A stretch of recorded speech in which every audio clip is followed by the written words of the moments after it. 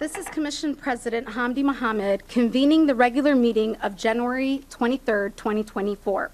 The time is now 12:01. We're meeting in person today at the SEA Conference Center and virtually via Microsoft Teams. Clerk Hart, please call the roll of all commissioners in attendance. Thank you. Beginning with Commissioner Calkins. Here. Thank you. Commissioner Cho. Present. Thank you. Commissioner Felleman. Present. Thank you. Commissioner Hasagawa is not present for this meeting and is excused. Commissioner Mohammed. Present? Thank you. We do have a quorum established. Wonderful. A few housekeeping items before we begin. For everyone in the meeting room, please turn your cell phones to silent. For anyone participating on Microsoft Teams, please mute your speakers when not actively speaking or presenting. Please keep your cameras off unless you are a member of the commission or the executive director participating virtually, or you are a member of the staff in presentation and are actively addressing the commission. Members of the public addressing the commission during public comment, they may turn on their cameras when their name is called to speak, and will turn them back off again at the conclusion of their remarks. For anyone at the dais here today, please turn off the speakers on any computers and silence your devices. Please also remember to address your request to be recognized to speak through the chair, and to wait to speak until you have been recognized. You'll turn your microphones on and off as needed. All of the items noted here will ensure a smooth meeting today. All the votes today will be taken by a roll call method, so it is clear for anyone participating virtually how votes are casted.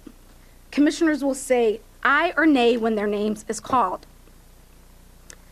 We are meeting here today on the ancestral lands and waters of the Coast Salish people, with whom we share a commitment to steward these natural resources for future generations. This meeting is being digitally recorded and may be viewed or heard at any time on the Port's website and may be rebroadcast by King County Television. Now, please stand and join us for the Pledge of Allegiance. I pledge allegiance to the flag of the United States of America and to the republic for which it stands, one nation, under God, indivisible, with liberty and justice for all. Thank you all. The first item today is approval of the agenda. As a reminder, if a commissioner wishes to comment for or against an item on the consent agenda, it is not necessary to pull the item from the consent agenda. Rather, a commissioner may offer supporting or opposing comments later in the meeting once we get to the consent agenda. Please wait until the motion is approved. The consent agenda is on the floor for these comments, if any. However, it is appropriate at this time if a commissioner wants to ask questions of staff or wishes to have a dialogue on a consent agenda item to request the item be pulled for a separate discussions. Are there any items to be pulled from the consent agenda or any motions to rearrange the meeting? Commissioners, the question is now on approval of the agenda. Is there a motion to approve the agenda as present? So moved. Second. Wonderful. The motion has been made and seconded. Are there any objections to the approval of the agenda as presented? Hearing none, the agenda is approved as presented. Okay. We have no special orders scheduled for today.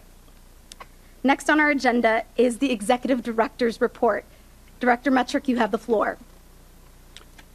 President Mohammed, good afternoon, Commissioners. It seems like the beginning of every new year brings with it some weather challenges for us here at the Port. This year is no different. So I'd like to begin by acknowledging the heroic efforts by our colleagues and partners who responded to a barrage of freezing weather-related emergencies over the past several days across the Port's numerous facilities. I'd like to thank them all.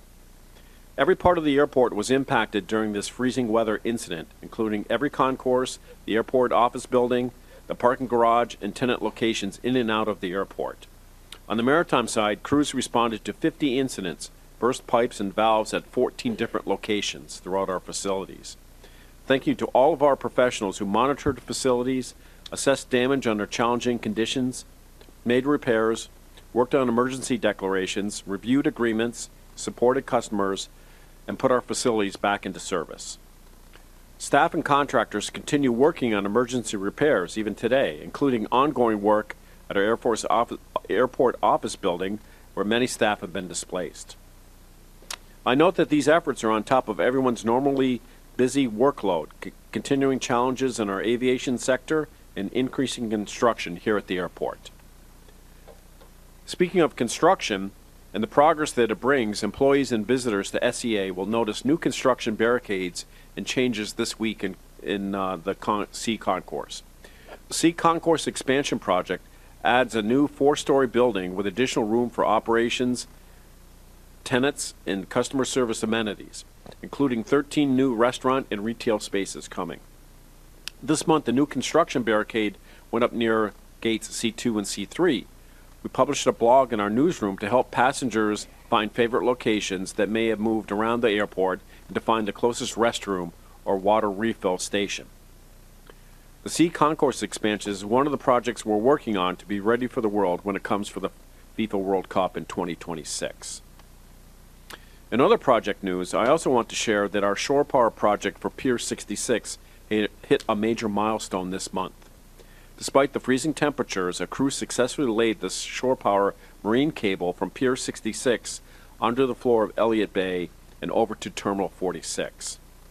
The work will now focus on making electrical connections at Pier 66 in preparation for the transformer to arrive. We're still on track to commission the shore power connection with Norwegian Cruise Lines this summer.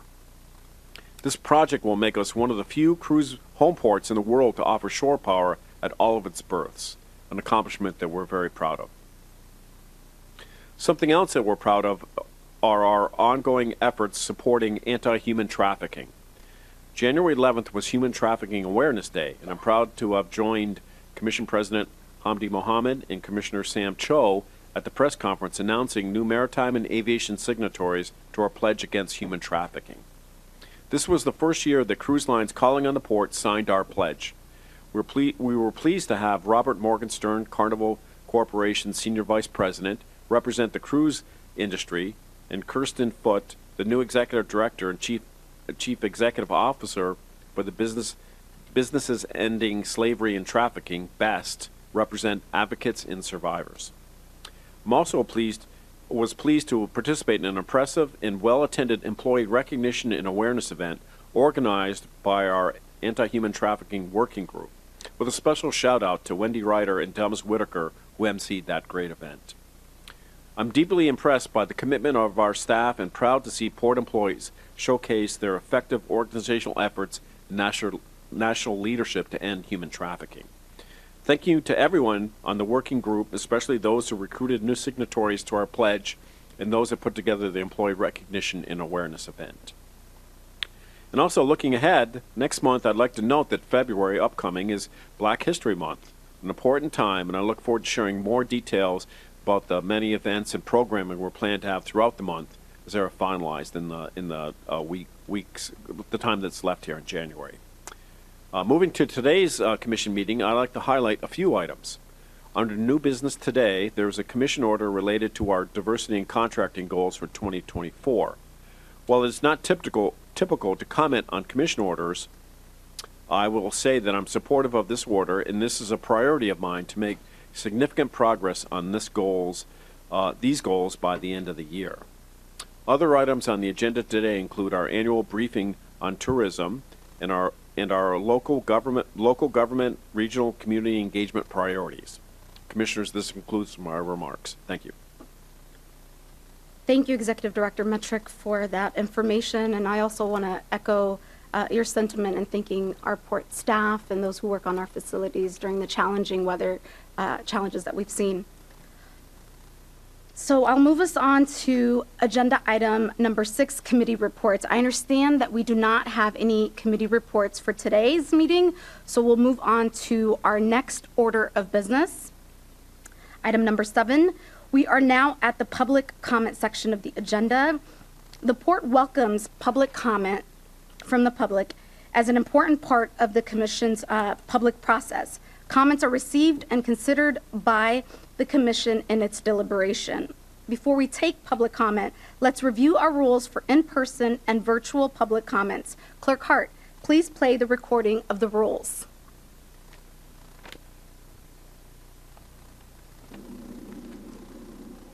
The Port of Seattle Commission welcomes you to our meeting today.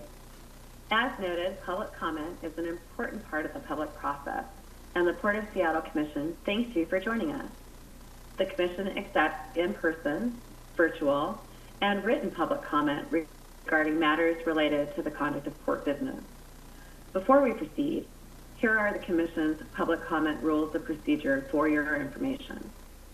Each commenter will have 2 minutes to speak and should stay within the allotted time. A timer will appear on the screen and a buzzer will sound at the end of the 2-minute period for each speaker. The Commission reserves the right to receive comments specifically related to the conduct of Port business. If comments are not related to the conduct of Port business, the presiding officer will stop the speaker and ask that comments be kept to matters related to the conduct of Port business. This rule applies to both introductory and concluding remarks. All remarks should be addressed to the Commission as a body and not to individual commissioners. Disruptions of Commission public meetings are prohibited.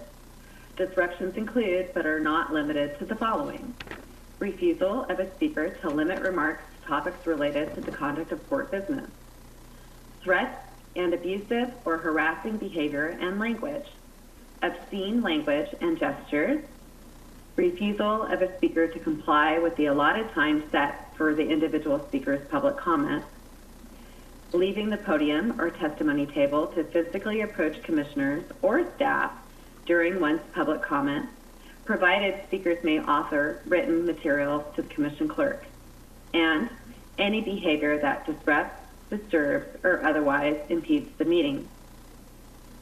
Any disruption will result in the speaker's microphone being immediately shut off by the presiding officer, and a warning or loss of speaking privileges or removal from the meeting room may occur, as provided in the Commission's bylaws. Written materials provided to the clerk will be included in today's meeting record. The clerk has a list of those prepared to speak. We are taking comments from anyone who has signed up to speak virtually, as well as from anyone who has joined us today here in the meeting room. When your name is called, if you are joining virtually, please unmute yourself, then please repeat your name for the record and state your topic related to the conduct of Port business. You may turn on your camera at this time. The 2-minute timer will then begin.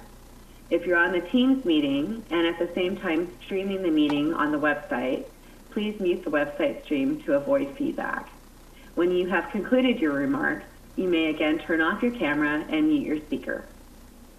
If you are speaking from the meeting room, please come to the testimony table, repeat your name for the record, and state your topic related to the conduct of Port business. Our public comment period will now commence. Thank you again for joining us today. Clerk Hart, please call our first speaker. Thank you, Madam Commission President. Give me just one moment to get our timer up here.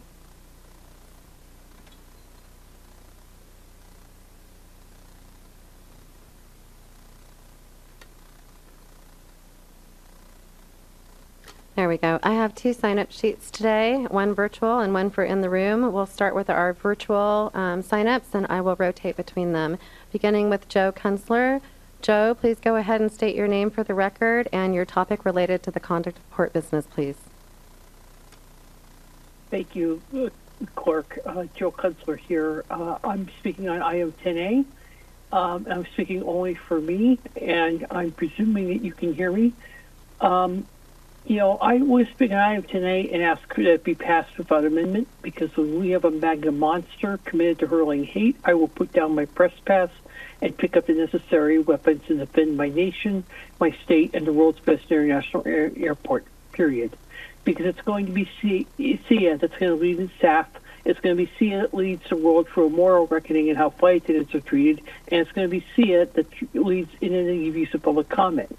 I have already asked Bellevue and Redmond to adopt the public comment rules of 10A.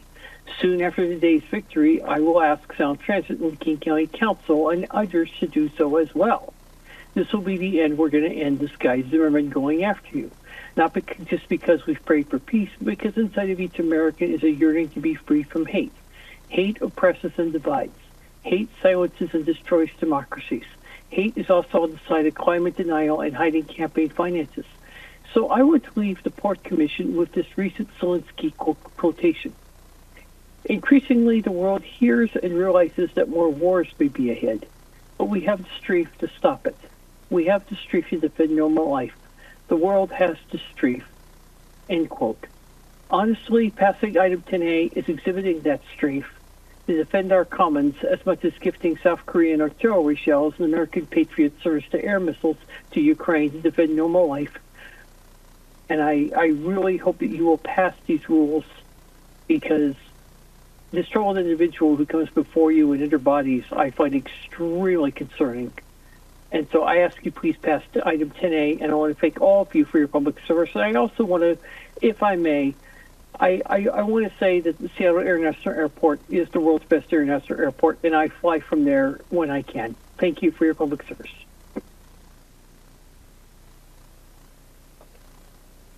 Clerk Hart, please call the next speaker. Thank you. And thank you, Joe. Moving to our in-house speakers, beginning with David Blanford. David, please come to the testimony table. Restate your name for the record and your topic related to the conduct of port business, please.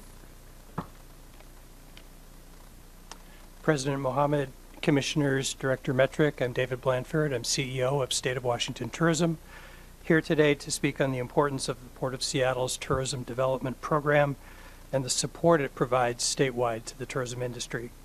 Thank you for your continued tourism leadership throughout the state, the Port's direct investment in tourism development, statewide industry grants, and programs that bolster our state tourism program have sped industry recovery and are helping position Washington for future success. We have more work to do. According to research just released from the U.S. Travel Association, Washington's tourism expenditures and tax revenues are down 7%, respectively, year over year through November. These compare with U.S. Averages of 3% and 2.5%, or in the case of neighboring Oregon, they're up 11%. State of Washington Tourism's promotional budget is still 1/10 of Oregon's, and similar to many other Western states. We'll work in 2024 to incrementally increase program budget and greatly appreciate the ongoing support of the Port of Seattle. Meantime, the Port's international marketing agreement with State of Washington Tourism is seminal.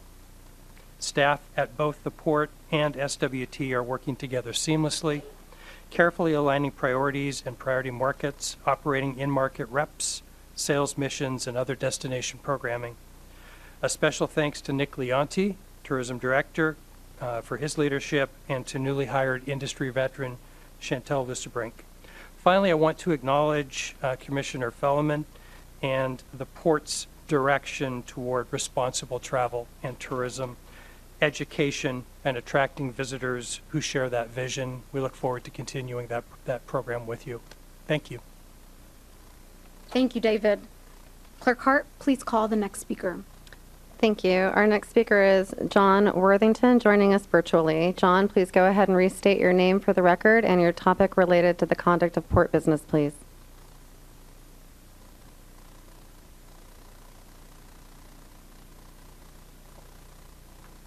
John, can you hear us? The 5-mile radius issue, the lawsuit. John, I'm going to go ahead and stop you. Can you please restate your name for the record and your topic related to the conduct of port business, please? Thank you. John Worthington, Squim. I'm making comments on the 5-mile radius lawsuit Go ahead, please. against the port and the airlines. Can you hear me? Am I ready to go? We can hear you, John. Please go ahead. The public was given adequate notice of the issues surrounding SeaTac Airport in the 70s. And I believe officially in the 80s, the EPA gave a warning. That's why Senator Julia Patterson requested the Department of Health look at the issue. The city of Tukwila, Burien, SeaTac, and Des Moines were given ample public notice of a problem. Yet they continued to move people in there to take advantage of their density pursuits under the Growth Management Act. Then, later, the University of Washington came out with a study after the fact. I believe it's the Washington State Department of Health that is the true party of interest, along with the cities of Tukwila and Burien and SeaTac and Des Moines, rather than the port and the airlines. They had plenty of opportunity to zone out residential development, and that was before the third runway. They knew, but they just had to take advantage of their density pursuits, I believe because Sound Transit was coming in and they wanted to develop it, and they put the public at peril. I don't believe it was the port that did so. I don't know where you stand in your lawsuit, but it was pretty clear by the record. The Seattle Times, Highline Times, the Seattle PI, the media warned the public. And Julia Patterson decided to do the study, and they decided to fill in. So that's my comment, and I hope you can act in time to make arguments that those are the true parties of interest, not the port and the airlines. Thank you.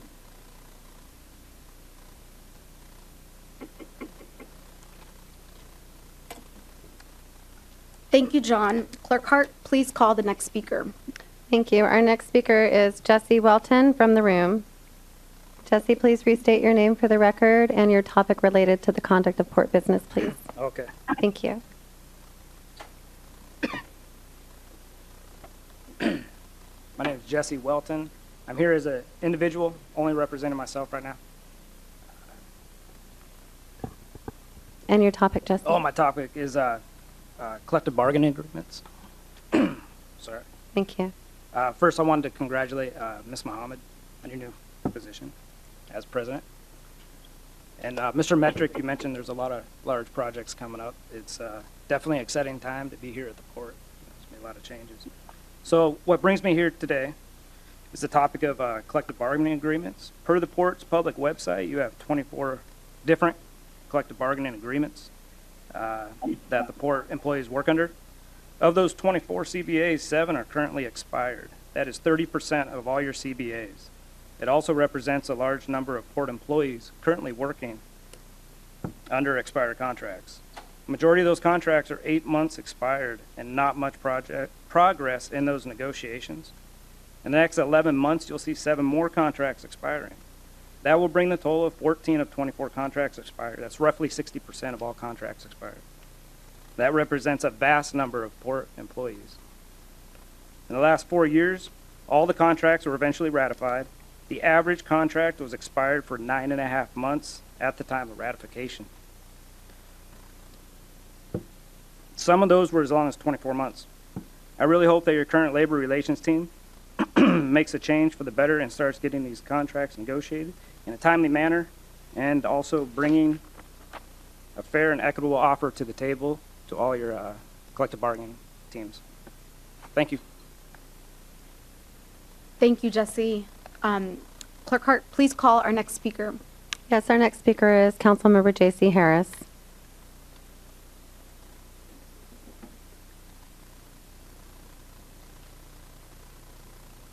And J.C., if you can restate your name for the record and your topic related to the conduct of port business, please. Good afternoon. My name is J.C. Harris, and I represent SeaTacNoise.info. The topic is SB 5955, HB 2103, the Port Package Update Bill.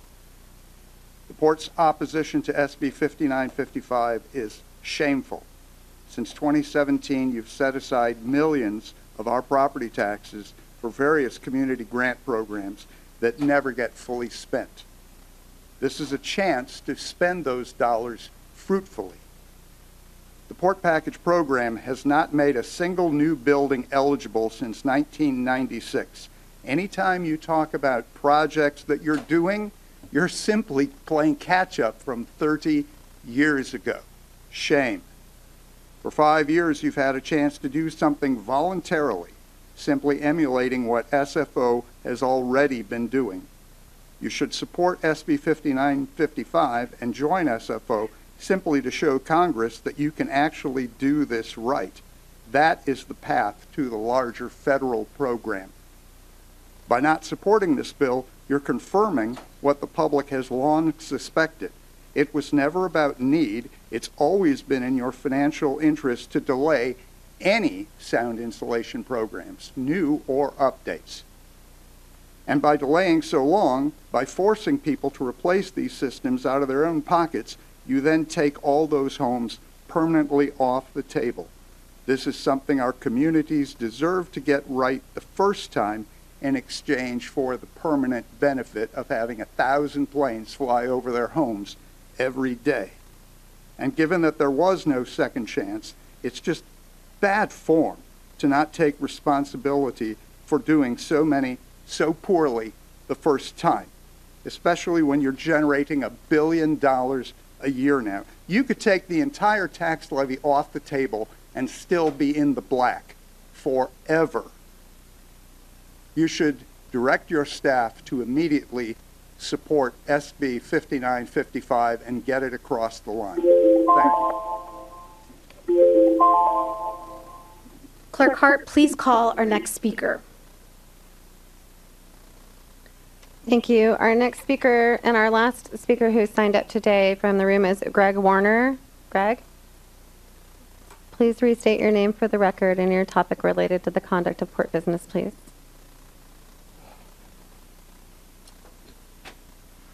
Hi, my name is Craig Warner, and I'm here to talk about the parking and logistics or traffic flow. I've been here a resident for 6 years. I'm an Uber driver. I've been here no less than 1,000 times, and I've seen the traffic flow in its worst and its best. And I believe I have figured out a way to totally correct it permanently, and parking, and have it paid for. I don't know if the design engineers have looked at my ideas or not. I would just like the opportunity to sit down with them, discuss it, and see if they have any ideas that they have or have not explored. I don't see anything in the records, and I've been here for 6 years and I've seen zero progress with it. But I do believe that it can be corrected in minimum, maybe 18 months and be permanent for even if the airport doubles in volume.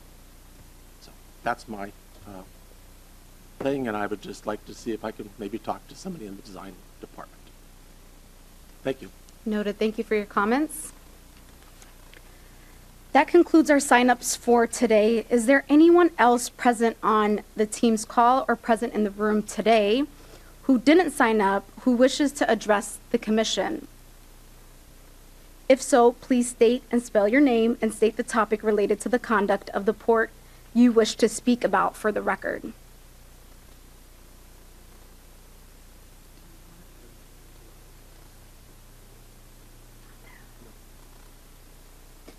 At this time, I'll ask the clerk to please give a synopsis of any written comments received. Thank you, Madam Commission President. We've received one written comment for this meeting. This has been previously distributed to all commissioners and will become a part of this meeting's record. This comes from Jordan Van Vost, who submitted written comments regarding requesting the port to reduce the 2024 cruise sailings and passenger levels to at or below 2019 levels, and to reduce the number every year until the industry no longer pollutes oceans and the air or emits climate-changing greenhouse gas emissions. And that concludes our written comments received today. Thank you, Clerk Hart. Hearing no further public testimonies, we'll move on to the consent agenda. But before we do, I know that there are a number of electricians who are in the room today, and I just want to acknowledge you guys for being here and say thank you to the work that you do on our facilities every day. Items on the consent agenda are considered routine and will be adopted by one motion. Items removed from the consent agenda will be considered separately immediately after adoption of the remaining consent items. At this time, the chair will entertain a motion to approve the consent agenda covering items 8A, 8B, and 8C. So moved. The motion has been made and seconded. Commissioner Fellman, would you like to rearrange items? I was hoping to have a quick comment on the federal agenda. It was like one word. Please proceed.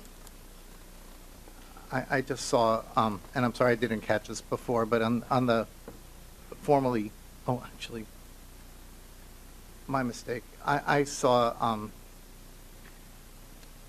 You could withdraw yeah, your I think comments. I'm sorry. I was looking at 23. It just said promote tourism, and I just didn't know whether we had updated that to sustainable tourism.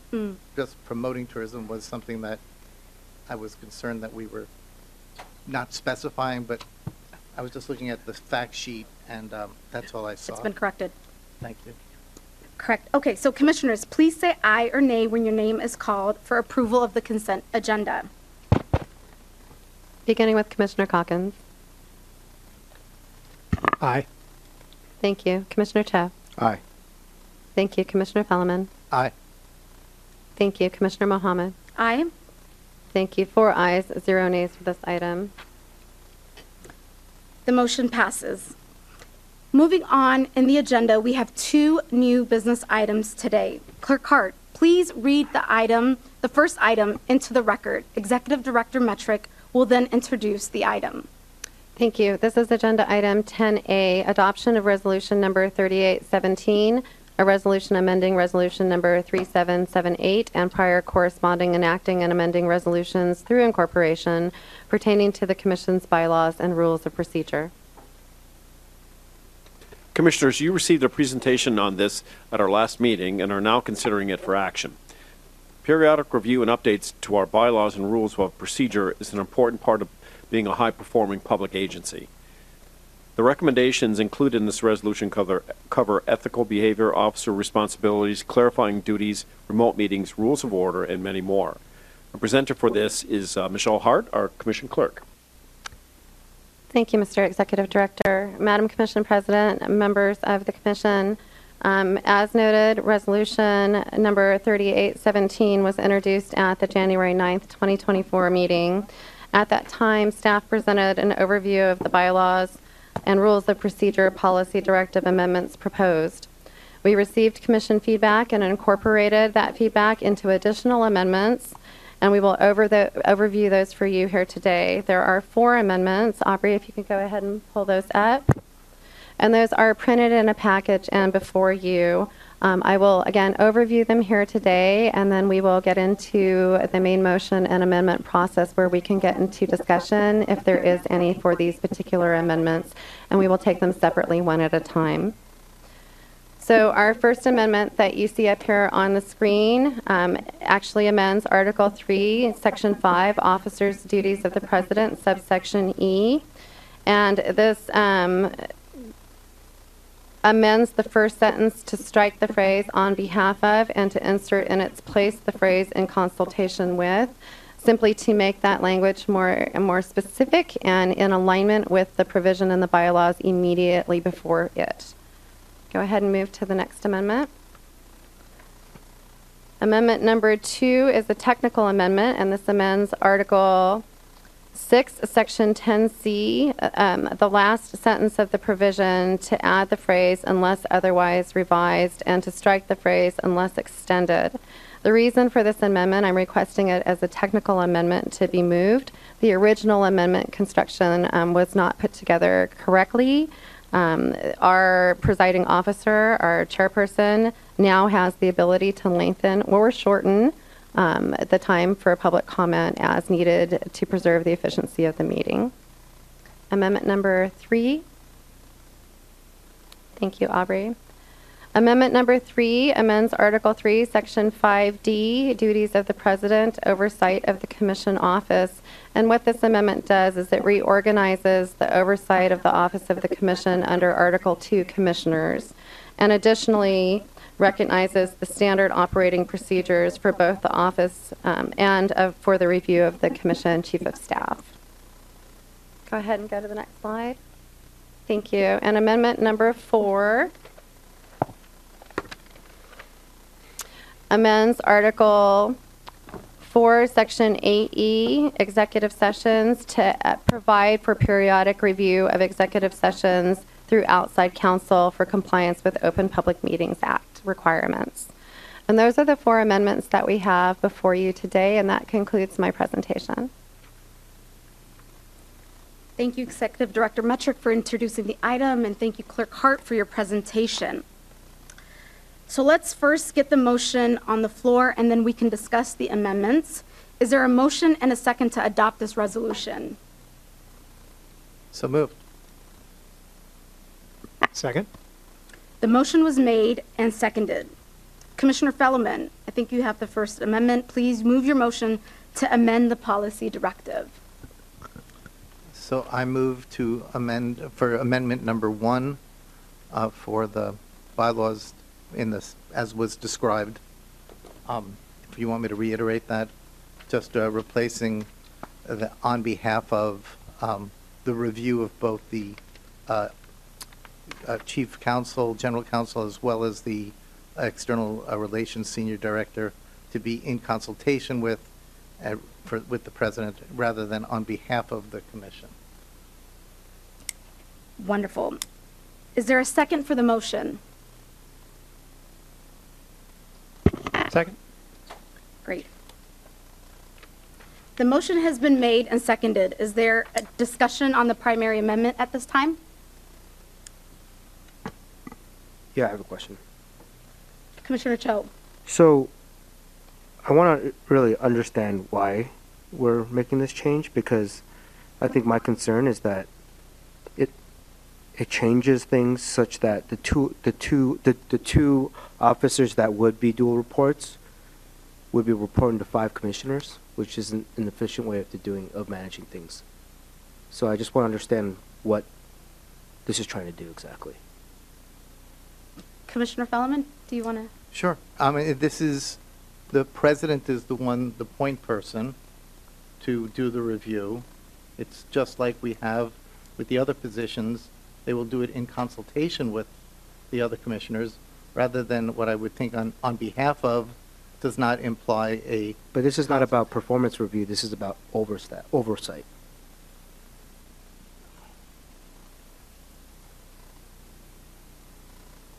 The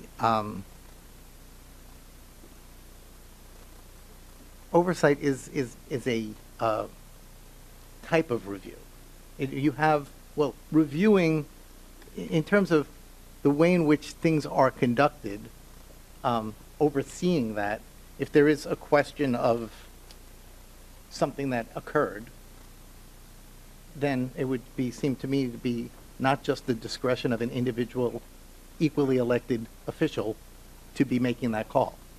And that's what I've been doing throughout all the amendments, is that we are all elected countywide, and that if there is an issue associated with anybody that we have any oversight of, and there are only 2 dual reports, and then we have the executive director and our chief of staff, and this way it would be consistent across the way. So if I can Yeah. make a comment on that.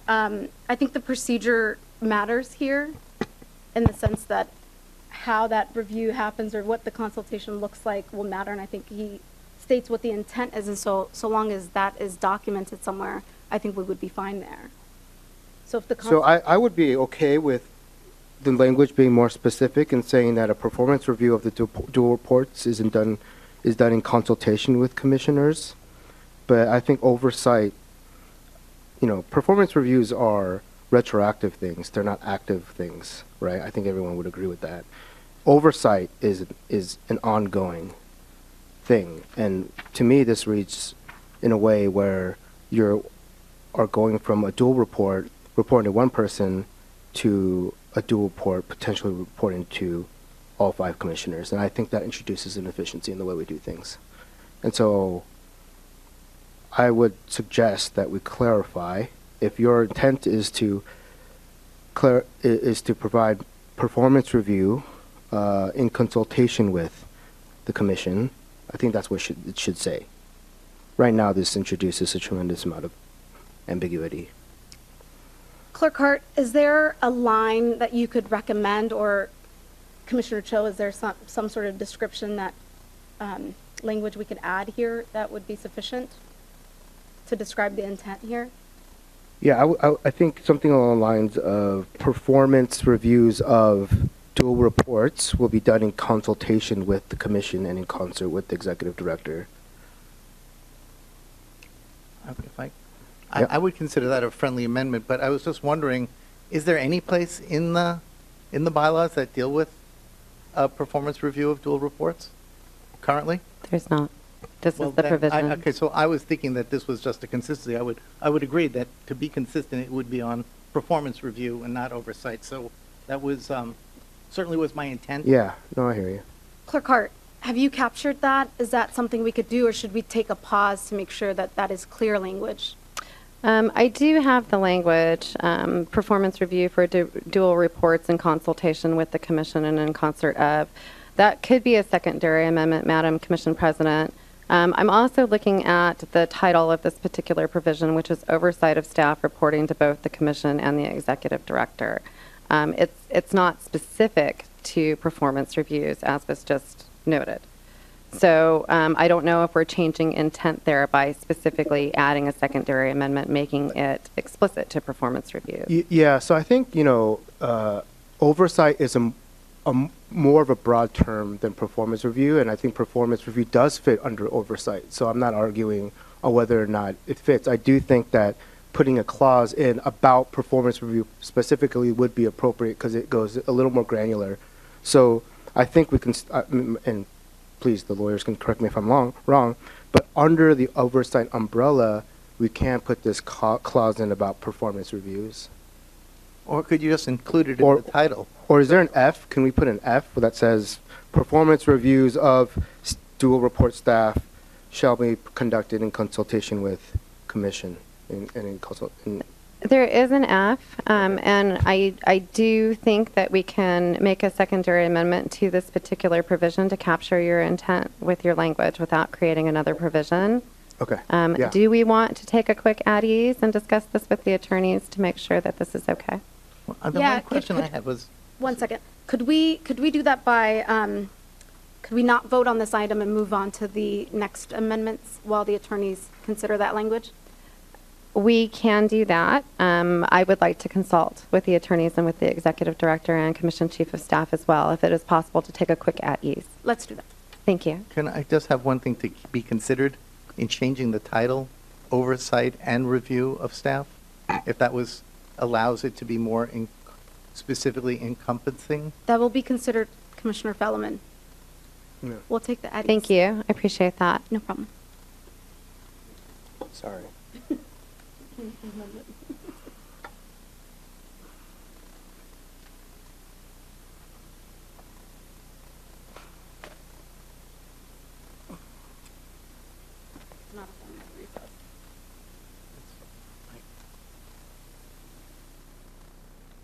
Sorry, Vincent, that was a good catch.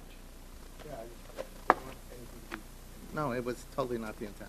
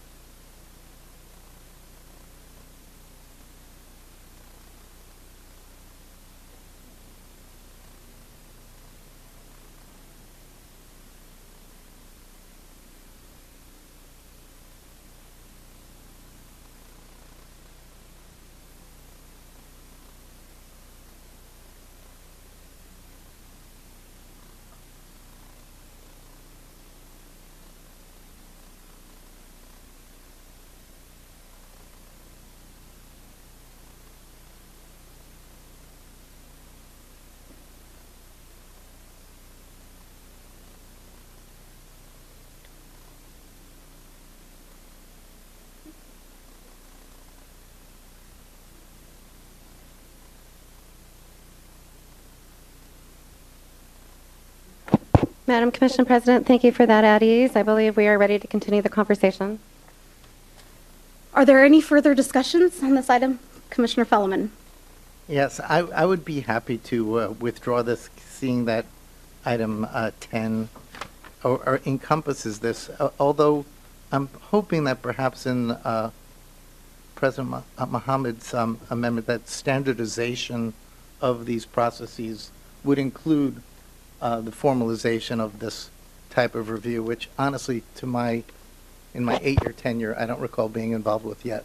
So thank you for that, so I will withdraw that. Chief of Staff, do you want to speak to that? Yes, Commissioner Fellman, we'll make sure that you guys have that in the next week or so you see the process very clearly how that rolls out. And we'll include that in our operating manual that we're in the midst of developing right now. Thank you. Appreciate that. Madam Commission President, can you please ask if there's any objection to withdrawal of the amendment? Will do. Are there any objections from my colleagues to withdraw this item? Hearing none, we will withdraw the item. Commissioner Fellman, we have a technical amendment requested by the Commission Clerk. Will you also move that item amendment, please? Hopefully it'll be a little easier this time. Yes, this technical amendment put forward by the clerk is to give the flexibility to the president to extend or shorten the public comment. So to insert the words unless otherwise revised with regards to speakers being limited to 2 minutes. Do I have a motion? Wonderful. Is there a second for the motion? Second. The motion has been made and seconded. Is there a discussion on this item? Hearing no further discussion for this motion, Clerk Hart, please call the roll for the vote on this primary amendment. Commissioners, please say aye or nay when your name is called. For the primary amendment, beginning with Commissioner Calkins. Aye. Thank you, Commissioner Cho. Aye. Thank you, Commissioner Fellman. Aye. Thank you, Commissioner Mohammed. Aye. Thank you. 4 ayes, 0 nays for that amendment. The amendment passes. I also have 2 amendments that I would like to propose at this time. I'll move each amendment separately. I'll read the first motion into the record. I move to amend Resolution Number 3818, Article 3, Section 5D, Duties of the President Oversight of the Office of the Commission, to repeal Paragraph B in its entirety, removing oversight of the Commission Office from the duties of the President and reenacting it under Article 2, Commissioners Paragraph 11, Oversight of the Office of the Commission and the Commission Chief of Staff, to read as follows. Oversight of the Commission, oversight of the Office of the Commission and the Chief of Staff, the Commission as a body coordinated by the Commission President shall provide oversight and review of the performance of the Commission Chief of Staff according to the Commission Office Standards Operating Procedures. The Commission Chief of Staff shall be responsible for the organization and management of the Commission Office according to the Commission Office Standard Operational Procedures. The Commission Chief of Staff shall consult with the Commission regarding performance evaluation, hiring, and firing of staff of the Commission Office. Is there a second for this motion? So moved. So the motion has been made and seconded. Is there a discussion on this primary amendment? Yeah, Commissioner Cho. I'm just joking. I support this. Pulling my leg. Hearing no further discussions on this motion, Clerk Hart, please call the roll for the vote on the primary amendment. Commissioners, please say aye or nay when your names are called. Beginning with Commissioner Calkins. Aye. Thank you, Commissioner Cho. Aye. Thank you, Commissioner Fellman. Aye. Thank you, and Commissioner Mohammed. Aye. Thank you. 4 ayes, 0 nays for this amendment. The amendment passes. I'll go ahead and move my second amendment and read it. I move to amend Resolution Number 3818, Article 4, Section 8A, Executive Sessions, to insert a sentence at the end of the paragraph to read as follows. Periodic reviews of executive sections shall occur by outside counsel for Open Public Meetings Act compliance. The motion has been made. Is there a second? Second. The motion has been made and seconded. Is there a discussion for this primary amendment? Commissioner Cho? Oh. He's just trying to It's my trip you first up meeting. now. He's trying me today, right? Hearing no further discussions for this motion, Clerk Hart, please call the roll for the vote on the primary amendment. Commissioners, you. say aye or nay when your names are called. Beginning with Commissioner Calkins. Aye. Thank you. Commissioner Cho. You're doing great, by the way. Aye. Thank you. Commissioner Fellman. Aye. Thank you. Commissioner Mohammed. Aye. Thank you. 4 ayes, 0 nays for this amendment. The primary amendment passes. We are now back at the main motion as amended. Is there any further discussions? Hearing no further discussions, Clerk Hart, please call the roll for the vote on the main motion as amended. Commissioners, please say aye or nay when your names are called. Thank you. Beginning with Commissioner Calkins. Aye. Thank you. Commissioner Cho. Aye. Thank you. Commissioner Fellman. Aye. Thank you. Commissioner Mohammed. Aye. Thank you. 4 ayes, 0 nays for this item. The main motion passes. Clerk Hart, please read the next item into the record. Commission Strategic Advisor Tyler Emsky will introduce the item.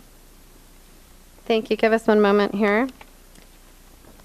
Am I moving quicker than you guys? No, this is great. This is agenda item 10B, order number 2024-03, an order of the Port of Seattle Commission to update the port's diversity and contracting goals for 2024. Great. Is this thing on? Yes, it is. All right. Hello, Commissioners, and thank you for the opportunity to present this order for your consideration today. This order is part of the arc of the Port of Seattle's long journey towards increasing women in minority business enterprise, WIMBY, participation in port contracts. This work is crucial for the port's equity efforts. So white men, like myself, are less than 30% of King County's population, but non-WIMBY firms received 94.7% of the value of port contracts in 2016.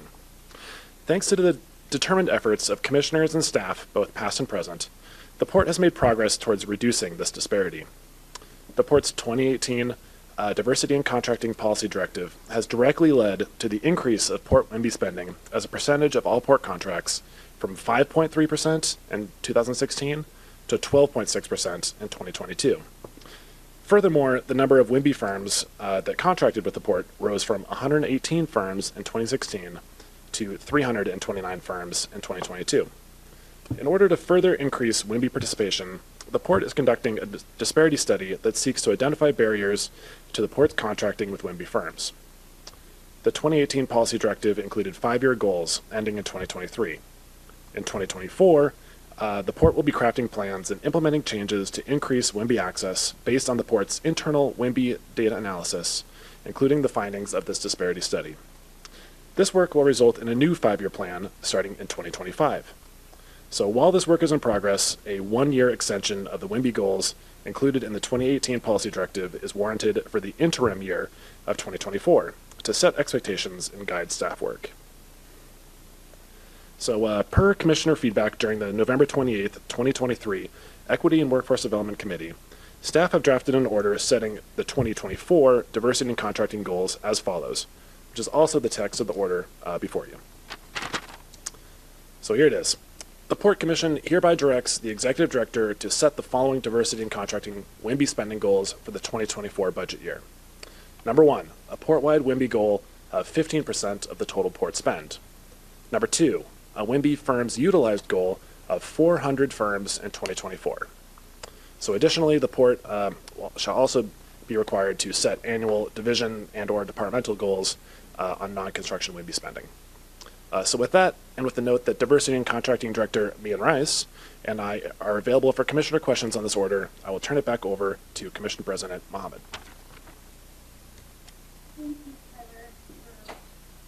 Thank you, Tyler, for that presentation and information that you shared. Are there any questions to the staff at this moment from commissioners? I know this item has come before us before. Okay, so hearing no further questions for this item, is there a motion and a second to adopt order number 2024-03? So moved. Second. The motion has been made and seconded. Clerk Hart, please call the roll for the vote. Commissioners, please say aye or nay when your name is called. For the vote on this order, beginning with Commissioner Calkins. Aye. Thank you. Commissioner Cho. I think we're making Mia's job too easy here, but aye. Want to ask a question? No. No. I'm kidding. Thank you. Commissioner Fellman. Aye. Thank you. Commissioner Mohammed. Aye. Thank you. 4 ayes, 0 nays for this item. Thank you. The motion passes, and Mian, thank you for your work. Thank you And all. Tyler. Appreciate it. Thanks, Commissioners. Thank you. All right. Sorry I put on the side. Moving us along, moving to item 11, presentation and staff reports. Clerk Hart, please read the next item into the record. Executive Director Metric will then introduce the item. Thank you. This is agenda item 11A, the tourism development briefing. Commissioners, tourism and travel creates economic opportunities for tenants at our port and for businesses and communities all around our state. Visitors generate significant economic benefits to households, businesses, and government alike, and represent a critical driver of Washington's future. The port has been a long-time leader in the space and is finding new ways to make progress, such as our responsible tourism work. This briefing will cover our successes in 2023 and work plan for the year ahead. At the next commission meeting, we will request our authorization for the 2024 iteration of the Tourism Marketing Support Program. Presenters this afternoon are Dave McFadden, Managing Director, Economic Development Division, and Nick Leonti, Director of Tourism Development. So I guess, Dave, we'll begin with you. Yeah. Good afternoon, Commissioners. Good afternoon, Executive Director Metric. We are excited to be with you today to give you an overview on our tourism development programs. Let's advance the slide. What we want to cover today is just start with an overview on some of the tourism stats and trends. Nick will cover most of that. Then we'll proceed to talk about some of our international tourism marketing efforts, some of the media we've generated, a slice of what we're doing on responsible travel, and finally we'll talk about our tourism grant programs. Let's go to the next slide. I think, as you know, travel has bounced. Travelers through our facilities have really rebounded almost to past the point where we were before the pandemic. So we have some momentum. Things are turning in the right direction, but there's still work to do. And with that, it's my real pleasure to turn it over to Nick Leonti, our Tourism Development Director. I think he's done a really good job over the last 18 months since he's joined the port of really rebuilding and deepening the partnerships we have and really implementing some of these programs with precision. So Nick, show's yours. Great. Thank you very much, Dave. Good afternoon, everyone. It's always a pleasure to come here and talk tourism with you. And yeah, we can, we'll start off with another slide here of some stats from the U.S. Travel Association that does show we are, as Washington State, slightly behind the country's average of overseas arrivals through SEA Airport, and obviously that's a focus for us. And travel spending, as Dave Blanford also mentioned earlier, is a bit down year over year, down 7%, but right at about pre-pandemic levels. So those, and we really want to monitor those trends, and we are in touch with the U.S. Travel Association all the time, seeing how those trends are progressing and how they relate to Washington State and what we can do there. If we could advance to the next slide, please. We'll mention that, as Dave mentioned, a big focus for us is international tourism marketing, and we have a new team. We mentioned I've been here for 18 months. I'd like to mention in the seats behind me today, we have Chantel Loosebrink, who's our new tourism development manager. She joined in September of this year, so very much a new team, kind of having a new look at the industry and where we're going and what the port's role is there. But international tourism remains a top priority for us, and we look for those high ROI travelers who stay longer, spend more. They visit all regions of the state, right? They'll visit urban areas, rural areas, and share that bond of responsible travel passion that Washington's residents have.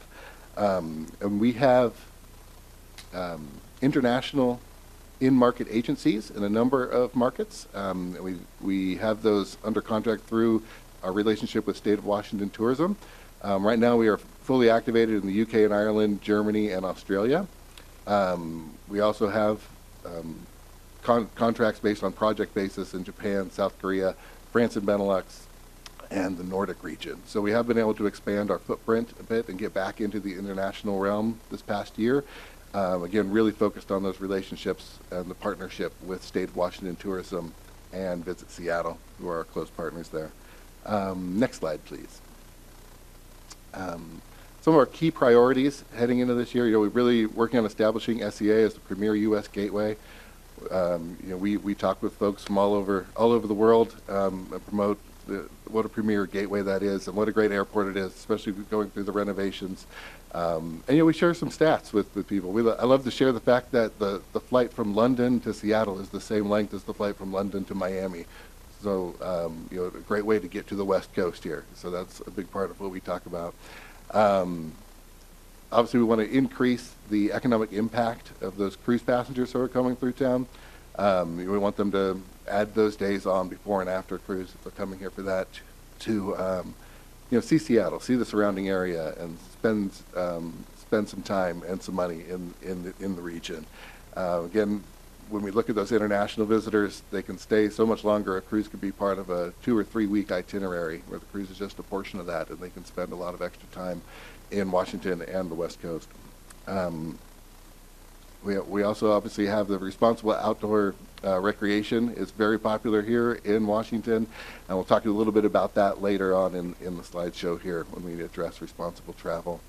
And obviously our main goal is always to increase the economic impact of the port's facilities through the leisure travel and keep our destination top of mind. We can go to the next slide, please.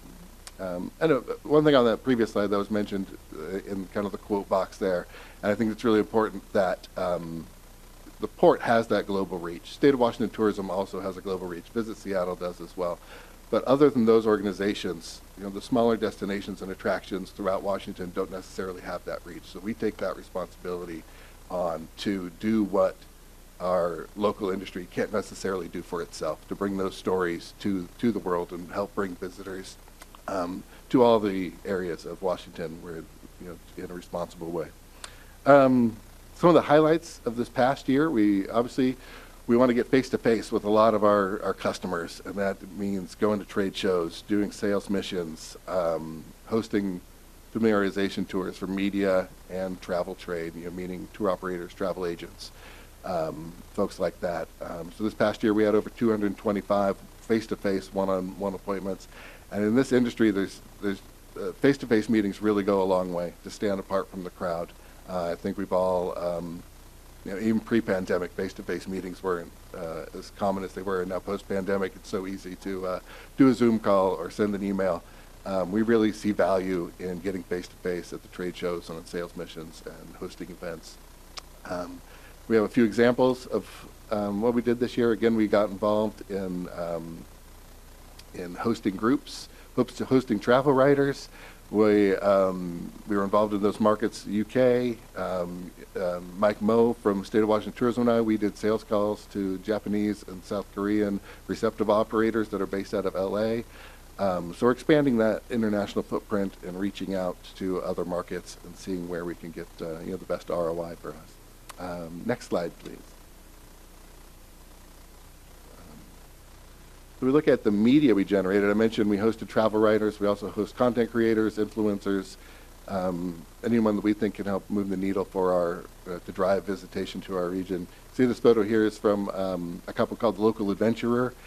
They spent 5 days in the area. They visited, I think, every one of these trolls, which was great, and they played a lot of pickleball. But those types of things,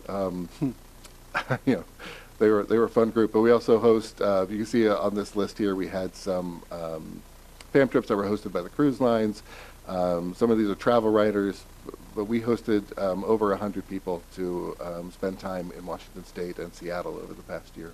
And we see those results in the media that is produced. You can see this, we had, as this says, we had over 2.2 million in earned media value. And if you're not familiar with that term, it's kind of the space that content takes up in a publication, what that value would be if it were an ad. So that's where we get that 2.2 million. But obviously, since it's not an ad, since it's real content created by an actual person, not a marketing person, that that carries a lot of weight and is even worth more than that to our region. Next slide, please. That brings me to responsible travel. This past year, we produced our Responsible Travel Handbook, which is a 96-page guide specific to Washington State's tourism industry, which helps promote port priorities and really focuses on destination stewardship, inclusivity in travel. We want to be a welcoming destination, and this will help all of our DMOs throughout the state learn the methods by which they can help welcome people from all over, and what their marketing should look like and what other types of programs they can be involved with. So we worked with the Travel Foundation, which is an international leader in destination stewardship and sustainable travel. They helped us produce this. They led community engagement sessions with dozens of our tourism stakeholders from across the state.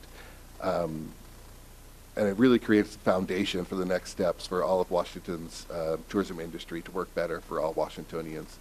Should also mention, as you see here, Commissioner Fellman's work with the U.S. Travel and Tourism Advisory Board, or TTAB as it's known, has really helped position Washington for future success in sustainable tourism.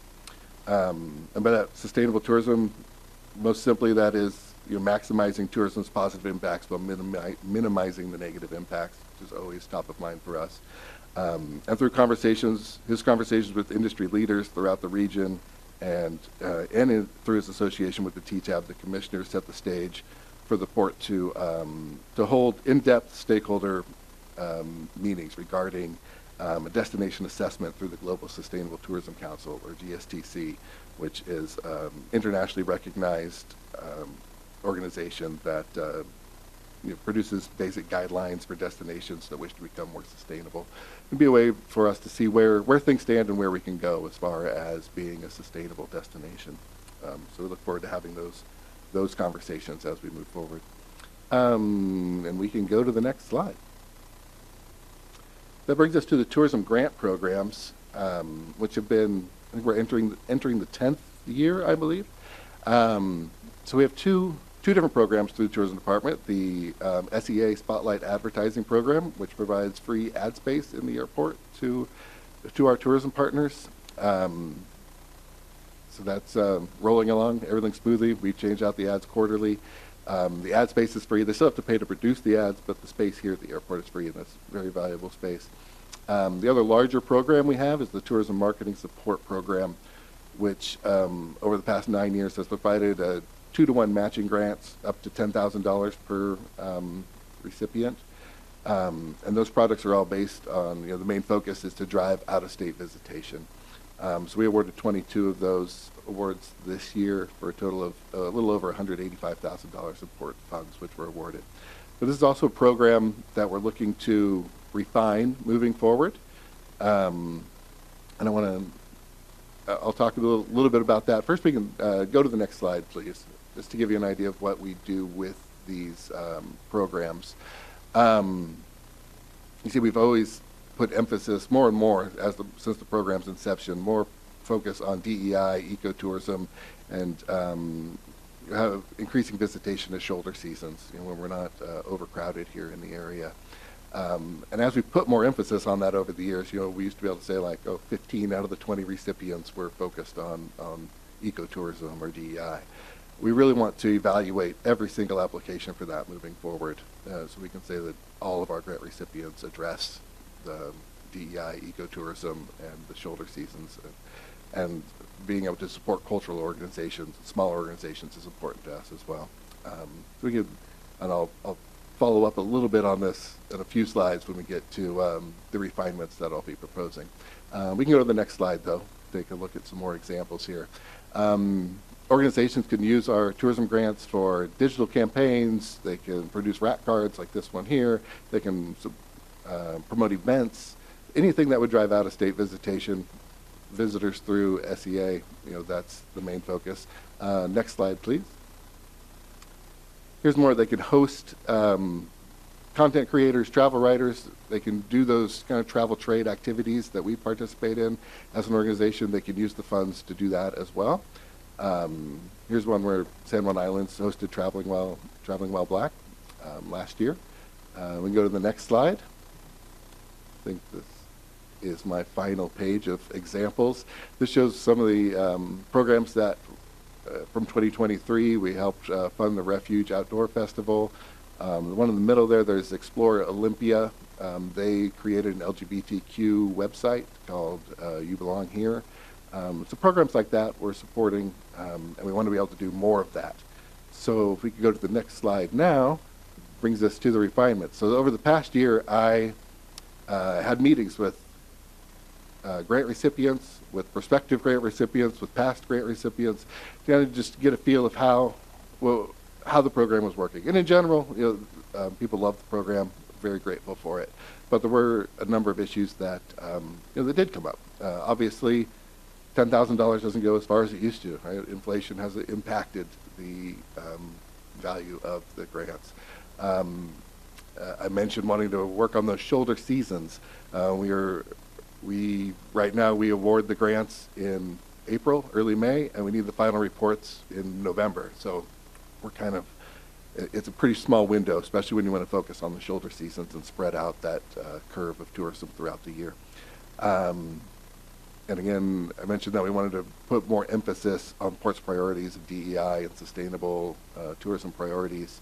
And we wanted to expand the application window as well and make sure that smaller applications or smaller organizations, that it was fair, so they could get their applications in. Because we did tend to see larger organizations that maybe had an official marketing person, they were more likely to apply rather than some of the smaller organizations that kind of one person shows. We could tell that there was a struggle to get applications in. So we took this, and if we go to the next slide, we're hoping to expand the grant program. Rather than $200K awarded over 1 year, we'd like to expand it to a $600K over 2 years. And that would give more time for those projects to be executed. We would also create 2 different tiers of grants. So the main grant, up to $200K, would be up to $20,000 per recipient, so twice the amount. And that's open to any organization. You could go for that top tier amount. The second tier would max out at $10K, but provides a little more flexible match requirements and kind of the emphasis on funding for new or non-traditional grant requests. That's kind of those smaller organizations that may that need a little more help getting into the world of tourism. That's where we can help them. But again, any organization, whatever the size, can apply for the larger grant too. They just wouldn't have the extra flexibility built into the grants. We also are going to increase our outreach. Right now we have a growing list of over 300 potential applicants on our mailing list. We really want to, we'll have more informational sessions, Q&A sessions, basically holding office hours to give them all the information they need to properly get their applications in. We also have to strengthen the evaluation criteria, really simplify it. When our judges look, they'll just be looking at the DEI, shoulder seasons, ecotourism, and then kind of the overall impact of each program on a 100-point scale. And that's a little cleaner than it has been in the past, real simplified, really maximizing those priorities, because we want all these grant applications to relate to our priorities. And it really, we mentioned the Responsible Travel Handbook. We want applicants to use that as a foundation for the projects that they propose to us. They can, that book is available on our website for download, kind of broken up so that it's easier to digest. But lots of great ideas in there, and we hope that they use that as they put together their applications. And as it mentions here, we'll be looking to get approval for this new refined program at the February 13th Commission meeting. And I believe the next slide should just say thank you. So there we go. So any questions? Happy to field them. Thank you, Nick, for your presentation, and Director McFadden for being here. I'll open it up for comments and questions from commissioners. Commissioner Calkins. Oh, I should have deferred to Commissioner Fellman, our resident expert, but I just had on slide 4, I think when we pulled it over from the larger report, I was trying to figure out the scale on the top graph. So does that begin post-pandemic? Can you explain? Tell us what's happening in this graph. This is comparing the overseas arrivals to 2019. Okay. And this is where the top line, the blue line there, is all of the U.S. The lighter blue line, a little bit under that, is Washington State. And the time range is maybe 2020 to you seem today. straining to see that. It's just post 2019. I'm not sure if I can see the Commissioner Fellman was saying it's the same as the bottom chart. Yeah, Okay, just that makes back sense. to All right. 2020. So what we're seeing here is that we had a bigger drop from our benchmark of 2019 down to about 50% compared to 68% for the U.S. And we've recovered to 74, which is slightly better recovery, but we're still below. Right, and so for overseas arrivals, we some markets have recovered. We have 35 flights a day to London and other European destinations, but the Asian countries are still lagging behind. We don't know.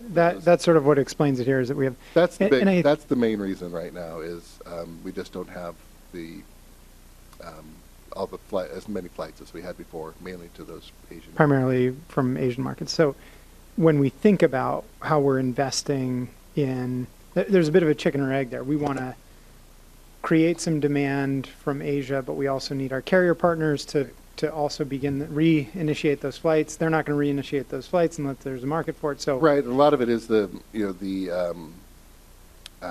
we look at Japan, for instance. It's as that market builds back. There's a really negative exchange rate for them right now. If you want to go on a vacation to Japan, though, now's a great time. But for those inbound travelers from Japan, there are some of those battles. And then in China, we have, it's just been really slow to build back in the leisure market. We're seeing some business travel, some like educational travel, but the leisure travel market is slow to return. Okay, thank you. That's really helpful. Point of clarification, did you say 35 direct flights to London? Ooh, I did say that. That's you should weekly. take it back, huh? That's weekly. That might be a little out of date right now, but it was that was the number we were saying up until a few months ago. Okay, maybe on a weekly basis. Commissioner Fellman. Thank you, Nick, and thank you for all the work that you've been doing in revitalizing our tourism program, and look forward to meeting our new, I understand, veteran in the field, but new to the port. Yeah. I really appreciate the port's embracing of the sustainable outdoor and all these other things that are really the market is going towards, and I appreciate the handbook in that it does identify that market interests, and it's a large volume, and I'm still going through it, but it seems to have a lot of good stuff in it, and people that have reviewed it have enjoyed the materials that they found in it. I think it's also really good that you're looking at the funding for the shoulder season, because obviously one of the great mitigation measures for over-tourism is sharing the love across the year. And so I think that's a great goal for your, and multi-year funding is always, that's always with all our cumbersomeness in our grant program. I think that's true across the way.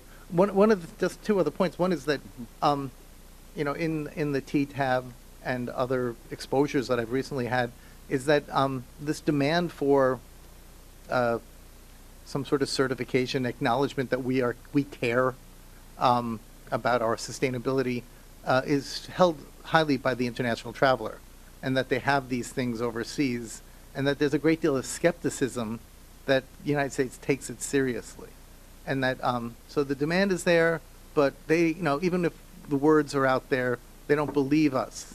And that was something that was really surprising to me, especially from like the German traveler and things like that. So I think it's great that we're working together to try to see how much we can put our money where our mouth is, or walk the talk, whatever you want to say. And then just finally, while I've always been inclined to enjoy the outside world and bring people to see nature. People tell me years later that I changed their life because I showed them a killer whale. These are memories that last forever, right? And it's a great reinforcement. In fact, it keeps it young for me. But the pandemic really did show what it would look like if we didn't take these measures now. It was really a little glimpse into the future. And I just saw that that the I'm trying to see what this reference is, but I think it's the U.S. Travel Tourism Program. But it said, in terms of maybe elucidating the question that Commissioner Calkins raised, that an estimated 7.1 million more Americans enjoyed an outdoor activity in 2020, the first year of the pandemic, than in 2019. It's the Outdoor Industry Association's Outdoor Participation Trends Report. 7.1 million more people in a year. So obviously it's a big market, but from the user's experience, as well as from the environment that they're visiting, it's very important that we do a better job of both shaping the perspective coming towards here and having measures in place, as well as letting people be able to have some money left behind. So thank you again for all the work you're doing. Thank you. Thank you for those comments. Are there any questions or comments from my colleagues? Well, thank you, Nick, for the presentation again, and Director McFadden. I appreciate it. Thank you so much. Absolutely. Moving us to the next item and presentation, Clerk Hart, please read the next item into the record, and then Executive Director Metric will introduce the item. Thank you. This is Agenda Item 11B, 2024 Local, Regional, and Community Engagement Policy Priorities Briefing. Commissioners, under your leadership, the Port has ambitious policy and government relations priorities, focusing on promoting economic opportunities, improving quality of life, advancing trade, travel, and commerce, and operating in an equitable and environmentally responsible manner. Engaging with our local and regional partners makes those goals possible. The following briefing will outline some of our priorities in 2024 for engaging with our community and government partners to help fulfill our mission. So the presenters this afternoon are, we have all three here, which is Sabrina Beaulieu, Regional Government Relations Manager, Dave Kaplan, Local Government Relations Manager, and Samantha St. John, East King County Community Government Relations Manager. So with that, I'll turn it over. Sabrina, you're going to kick us off? I will. Thank you. All right. Hello. Good afternoon, everyone. Commissioners, Executive Director Metric, ELT, we are just so honored to be here this afternoon.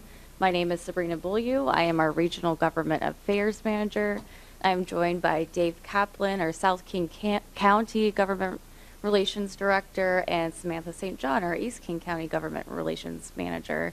And she also serves on our community engagement team as well.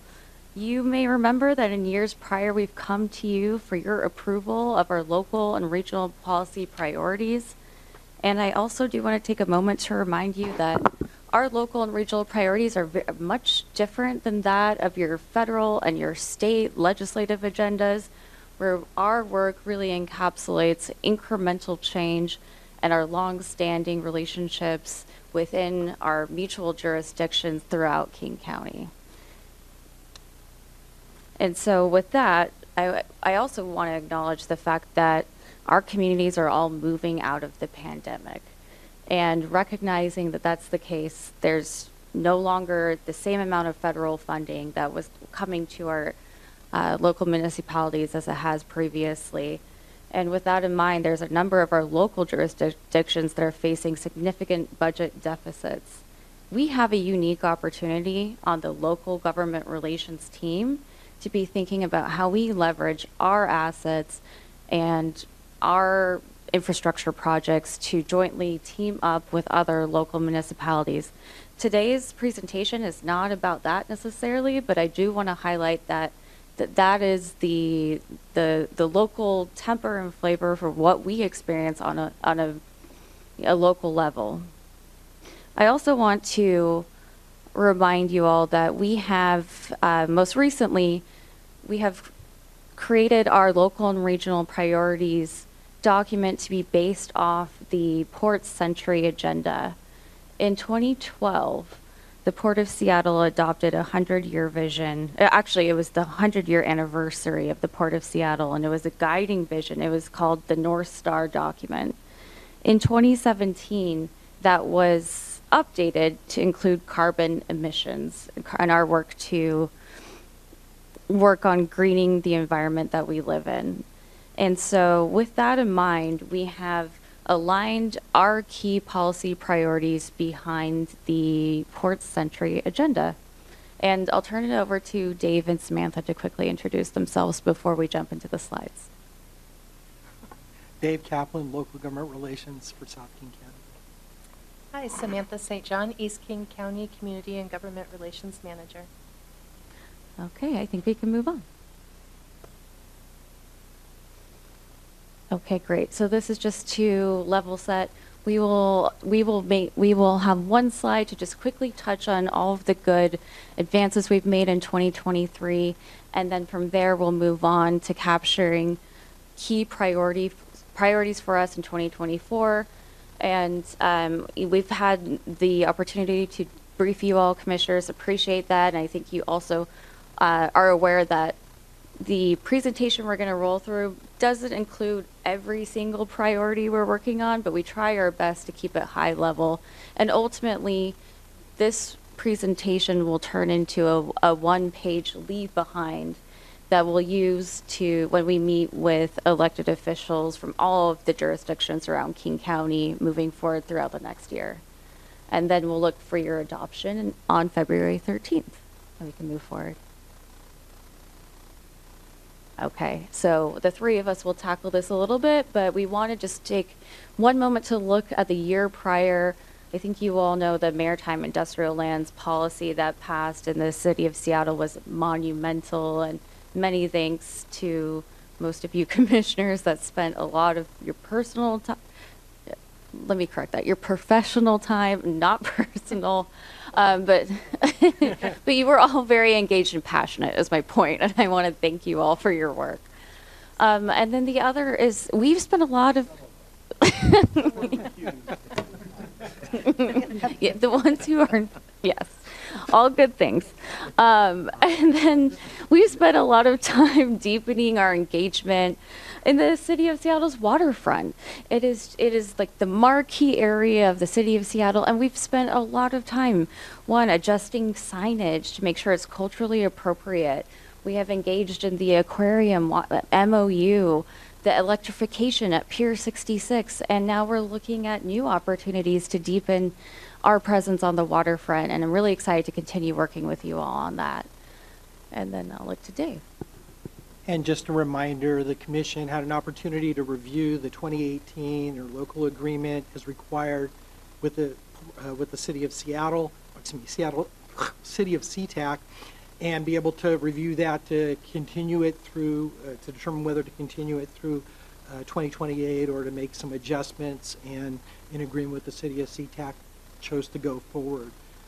That was not a small piece of work in terms of trying to make sure everybody had a chance to review it and go through that, and the commission needs to be congratulated for having completed that as well during the course of this last year. And another monumental achievement is, of course, the MOU we signed with the Muckleshoot tribe. It's a long time coming. We're very, very proud of that work. The Suquamish tribal MOU is just right around the corner, if not later this week or next week.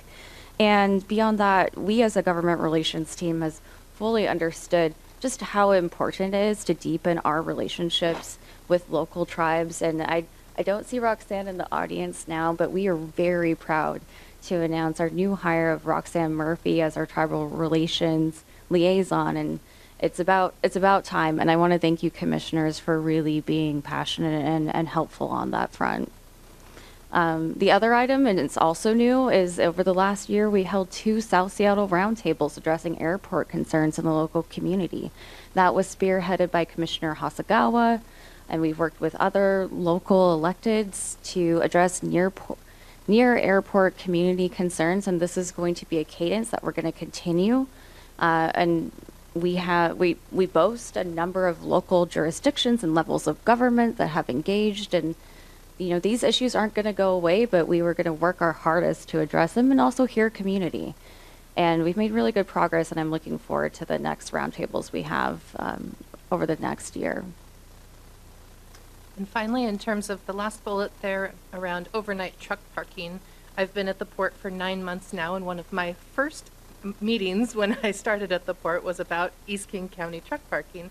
So quite a bit of meetings have happened around that, and we expect to see a lot of advancement in those conversations over this next year. Okay, next slide. Okay, great. So now we're getting into the Century Agenda goals here. Century Agenda Goal 1, position the Puget Sound as a premier international logistics hub. This is all work that's your bread and butter. You're fully aware of it, but this continues to be our priority, and it will be every year that I can think of moving forward. But so that includes, we just want to, of course, highlight our work with T5 Phase 2, supporting the work of the Northwest Seaport Alliance, the Terminal 46 and the future tenancy of that site, and then a new, well, not so new, but a relatively exciting development with the Wasca site across from Terminal 46. That will be a major focus of for us on the local government relations team. And then along with all of these key projects is maintaining no net loss of industrial lands that you all approved several years ago, and also thinking proactively about what are ways to expand ownership along the waterfront and expand our footprint, and making sure that the waterfront maintains active for the maritime community and expands our reach in the industrial world.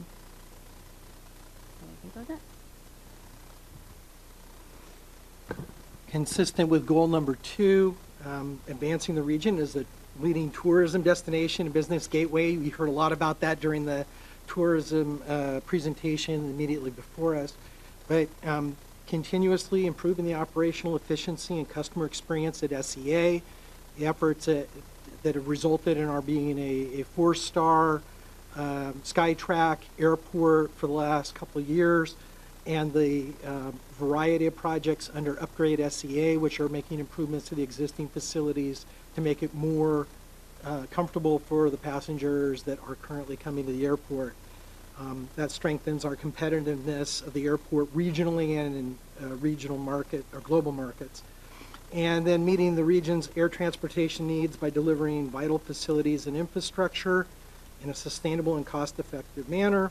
The SAMP NTP, SAMP Sustainable Airport Master Plan near-term project environmental review is ongoing. We're anticipating the draft environmental assessments out by the end of the year. And as we promised the community, we will be providing 30 days advance notice in advance of our solicitation of their input on the environmental review. And of course, everyone is excited about FIFA, which is coming in 2026. And so as it pertains to local GR, we are communicating out how we are preparing as an organization for FIFA, of course, with our facilities and preparing for the amount of travelers that we're going to get globally coming here for this. Very exciting. Our local partners are really excited for this initiative, and we want to be a good partner to help talk to them about how they can partner with us for the preparations. Next slide. Next one. Oh, there it is. Okay, so ecotourism, which we've been talking a lot about lately. It's obviously a port priority to promote healthy tourism, bringing together sustainability with tourism to grow our state's economy, encouraging partnership programs to protect our environment while we're welcoming visitors to experience all that we have to offer in our beautiful region. Many of our conversations with our city partners include helping them to understand ways to partner with the port through our grants, business support initiatives, and tourism resources. Cruise is obviously an important part of tourism promotion and economic development, so we're looking to find ways to help connect local businesses to opportunities to connect to the cruise industry to supply local goods and services. And then as we can see our developments in the Green Corridor, we will keep our cities informed about this body of work as well. Next slide. Okay, so Century Agenda Goal 3, responsibly invest in the economic growth of the region and all of its communities. This is where we want to touch on youth maritime workforce development, Core Plus, the Seattle Maritime Academy, but also our interest and investment in alternative fuel sources around decarbonization. So hydrogen productions for storage, distribution, but also, of course, the offshore wind supply chain and how we want to engage in that body of work. And then the ongoing work of the Duwamish Valley Community Equity Program. Next slide. And this continues on Goal 4, be the greenest and most efficient port in North America. This again is an emphasis on decarbonization. Just like in 2017, we made sure to add decarbonization to our mission moving forward. This includes shore power at Pier 66. We're making really good advances and we want to see that project come to fruition. We're very close. And then fostering the clean truck program, otherwise known as the Northwest Seaport Alliance Clean Truck Collaborative. There might even be an event I'm hearing with Congresswoman Jayapal and the Seaport Alliance this week. And this is really exciting work around electrification, and we want to continue championing that on the local government relations level. Within that line of thinking, sustainable aviation fuels. Commissioner Fellman, I know you are a champion for us on that, and we want to continue partnering with King County and the exploration of how these fuels can eventually be utilized for commercial aircraft. And then the kelp seaweed research and restoration efforts with the Seattle Aquarium. We recently signed that MOU, and we want to make sure that that work is implemented and we continue to explore it.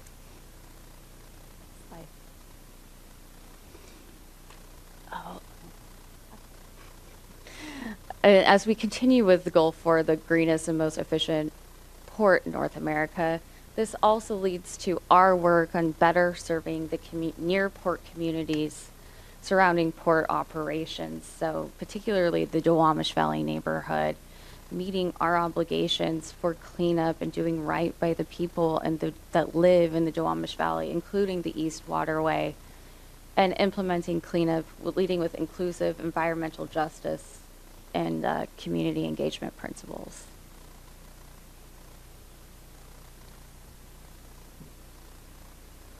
And consistent with Goal 5, becoming a model for equity, diversity, and inclusion, furthering our WIMBY and diversity and contracting goals. Another conversation you had earlier today, a briefing you heard earlier today, Minority Business Accelerator. And some of the work that's been going on over the course of the last year that Dave McFadden in Economic Development could speak to, the support for the next phase of the study surrounding development of the South King County International Public Market. Phase 1 was completed. Phase 2, I believe, is currently underway, and looking at the details on how to make that a success. Continuing to hold interjurisdictional South Seattle roundtable meetings, as Sabrina mentioned earlier, with Beacon Hill, Georgetown, and the South Park communities to make sure that their voices are being heard.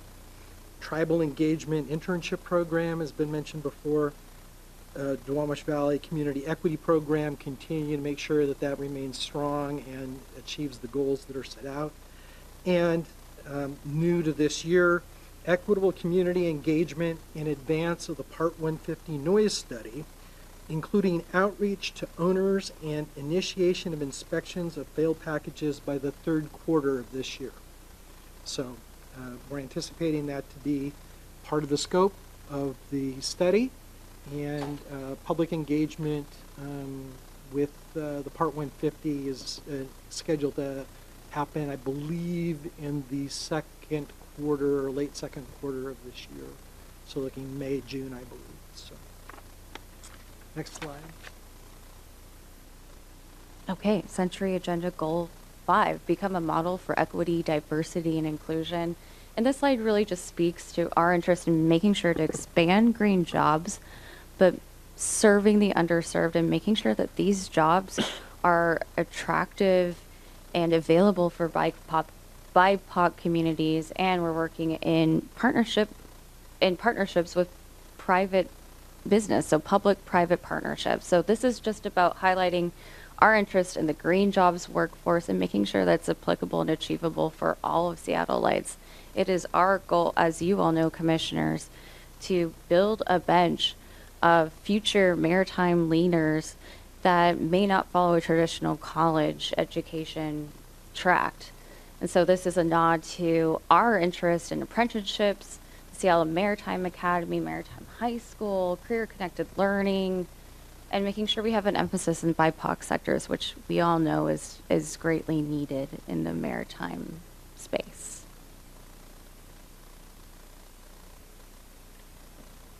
And as you can see, we have 3 slides on this particular goal because it is something that is important and at the center of what we do. So we're really proud to showcase the Port's leadership in equity work that's taking place both internally and externally, becoming the model for EDI. In my body of work, which falls under both government relations and community engagement, there are some of our sponsorship dollars that are dedicated specifically to EDI programming that's happening in our partner organizations in the various communities, which amplifies that work outwards. Next slide. And then Century Goal 6, being a highly effective public agency, which is a really broad category. But some of the things that most stand out, and I'm not going to speak to all of the bullet points there, but I do want to point out a few things in particular. Our continued advocacy for regulatory approval and transition to PFAS-free firefighting foams. The issue of PFAS is very broadly felt in the local communities, and their concerns are our concerns. Advocating for the long-term health of North SeaTac Park has not dropped off the radar. Wanted to make sure everybody was aware of that. And the last item in particular, continuing to educate the community on the Port's land stewardship plan. This is coming to commission. It first came to commission last fall. We had a webinar and public outreach through early January, and commission review and adoption is scheduled for March. Next slide, please. And part of this as well speaks to environmental justice principles, both with internal and external stakeholders, ensuring that we have meaningful engagement for healthier communities, and that's with all communities around port facilities. 2 things in particular, exploring partnerships for SCA bike and pedestrian commuter improvements. This actually speaks to discussions in Seattle, which have been brought up regarding the waterfront and bike access there, as well as communications with the city of SeaTac and others in this vicinity, talking about ways in which we can be supportive of the projects that they have moving forward that will better connect their non-motorized facilities to the airport. And then the last item, continuing the work of the sound insulation program to meet the 2026 goal. That has not fallen off, and our noise program is working hard to meet that goal. Currently working on houses of worship and apartments and the few single-family homes where people have agreed to participate in the voluntary program. So, last slide. Okay, so we've come to our conclusion. Thank you all. Happy to answer questions, and we're looking for your adoption on February 13th. And just thank you so much for your time. Sabrina, thank you, Samantha and David, for your presentation and making sure that we stay connected to our local communities and making sure we have good regional partnership. I'll now open it up for questions and comments from commissioners. Commissioner Cho. Yes, first and foremost, I want to thank you all for the terrific work that you all do. It's not always front and center what happens on the local level. I know sometimes we pay more attention to the federal and state level stuff, but the local, all politics is local, as we like to say, and so I don't think it could be overstated how monumental your work is to our Century Agenda goals as well as our short-term goals. I want to turn our attention to a topic that was brought up earlier today and is a topic of discussion in the state legislature, and that is our sound mitigation program. I think there are some leaders who are disingenuous about this topic when they insinuate that the port is not doing its part on sound mitigation. Could you please for the public and to educate those leaders who may be misinformed and or disingenuous. Tell us what we're doing on sound mitigation, what efforts are underway, and maybe even talk about some of the challenges that we face when it comes to sound mitigation. I don't run the sound program, I have so all you're going to get afternoon. the short answer. Sandy unless, So Sandy is Director here. Sandy Kilroy does here. You can speak to it as Yeah. best as you can from a local community standpoint, and then we'll invite Director Kilroy to provide any comments that she may have. I was going to say, they're within the Part 150 boundary, which is what defines what the port is able to mitigate for and continue to receive federal funding necessary, which is about 80% of the funds that pay for the sound insulation. There's approximately 100 homes left, is my understanding. Every year, our noise program reaches out to all of the remaining individual homeowners out there in multiple languages to make sure that they understand what their opportunities are. Again, it's a voluntary program, so it's entirely up to them whether or not they wish to participate.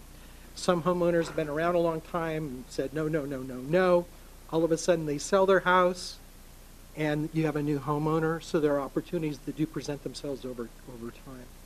In terms of the apartments have identified over time as well. There are a large number of apartments that are going to be worked on and completed. I forget how many this year are scheduled. I know there are hundreds scheduled to be done next year. Again, it's up to the property owner to decide on a voluntary basis whether they want to participate in the program or not.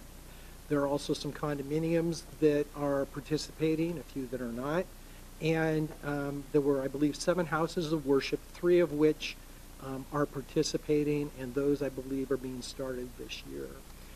The port has insulated over 9,400 homes over the course of the years. Through an agreement with the Highline School District, we are providing money towards sound insulation when new schools are being constructed, and 10 out of 15 schools have been or are in the process of being reconstructed. That leaves only 5 schools left, an obligation that the port made a number of years ago. And we continue to move forward. On the failed package issue, we've been looking at that issue in a lot of different ways. It keeps getting brought up in a federal venue, in a state venue, and of course here at the Port Commission. One of the challenges is making sure that we're being consistent with federal law, that there's an opportunity for us to be able to fund things in a constructive way and without shifting the burden to others.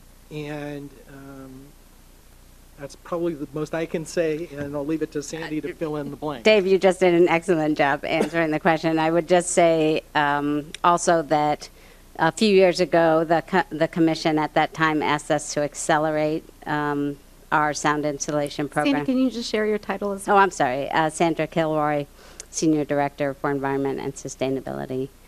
So a few years ago, the commission directed the staff to accelerate the sound insulation program, which we've been doing towards the goal of 2026. And Dave did an excellent job recounting the numbers. We've been focusing now on apartments, condominiums, and places of worship, and have very few single-family homes remaining. We do function within the DNL boundary that FAA sets for financing these sound insulation programs, and so we work very diligently within that boundary to offer these services. Commissioner Cho, does that answer your question? Yeah, absolutely. I just want to recap: 9,400 homes, 7 places of worship, 10 out of 15 schools.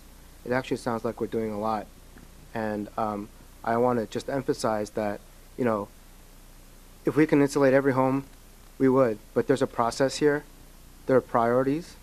And those who are close to the airport, I think, or affected the most, you know, as we would say, disproportionately impacted by the noise of the airport, should get priority. I understand that there are failed packages out there. I don't doubt it. But the reality is that they don't get to jump the line if there are houses out there that never got packages to begin with. So before we address the latter problem, we need to make sure that we've done everything we possibly can for those homes who have not been, and those facilities that have not been addressed. And so I really want to make sure that the public is not misled and that whatever is happening down in Olympia is based on facts and not based on conjecture or hypotheses. But the fact is that we are working as fast as we possibly can with the resources that we have within the letter of the law to address these issues. And when the time comes, we will address the issues that are secondary. Thank you. And I would just want to emphasize that that is very much a part of our Part 150 process, and having a methodical and clear process for the presumed failed packages is really important, and that will be rolling out this year. Thank you, Director Kilroy, and thank you, Commissioner Cho, for those comments. And if I could just quickly add, the Commission is not opposed to House Bill 2103. I think that is what Commissioner Cho is also speaking to. We are assessing it, but that, for the record, we have not taken a position to say we're opposed to it. And also, when it comes to the failed packages, as part of the Part 150 study, the Commission has asked that as part of that, we accelerate looking at failed packages. And in fact, we just recently had one of our colleagues on the SeaTac City Council send us a home that she believes has a failed package, and our staff is looking at it. So this is an issue that has continued to be a priority for the entire Commission, and we're doing whatever we can in our power to help accelerate. And so I do appreciate Commissioner Cho making those comments. Do other commissioners have questions for staff at this time? Commissioner Fellman. I was delighted to hear there was some clarity about the packages with regards to the 150 study. And so I just want to make sure that, and I'm still on the Highline Forum, so as you know, we'll come up again, that the evaluation, right, the assessment of not the inspection per se, but the evaluation of like how many failed packages there are, will be conducted this year? My understanding is that the assessment is going to be part of the Part 150 study in terms of looking at the issue and then figuring out what the next steps are relative to the packages. But it's the time frame, because the 150 study is like a 3-year process. Third quarter of this year. We will have begun the assessment, or we will have completed the assessment? Director Kilroy is saying My begun. understanding is begun. So do we have an idea of how long that might take to, again, I assume there's going to be a second phase is going to actually inspect the specific, people are going to tell us where they think things failed, and then we have to verify that. But I just think it would like just to get an order of magnitude sense of how big this issue Again, is. Senior Director, Environment and Sustainability, Sandy Kilroy. We are beginning it Q3. I'm happy to get you after the meeting more details on the process. It isn't maybe as simple as it might sound to figure out how we conduct the assessment, but it will not. I do not expect the complete assessment of all potential failed packages to be completed this year, but we will begin it in Q3, and I'll get you the better dates after the meeting. Sarah Cox is also on. Do you have any comments to add? Good afternoon. Sarah Cox, Senior Director of Aviation Environment Sustainability.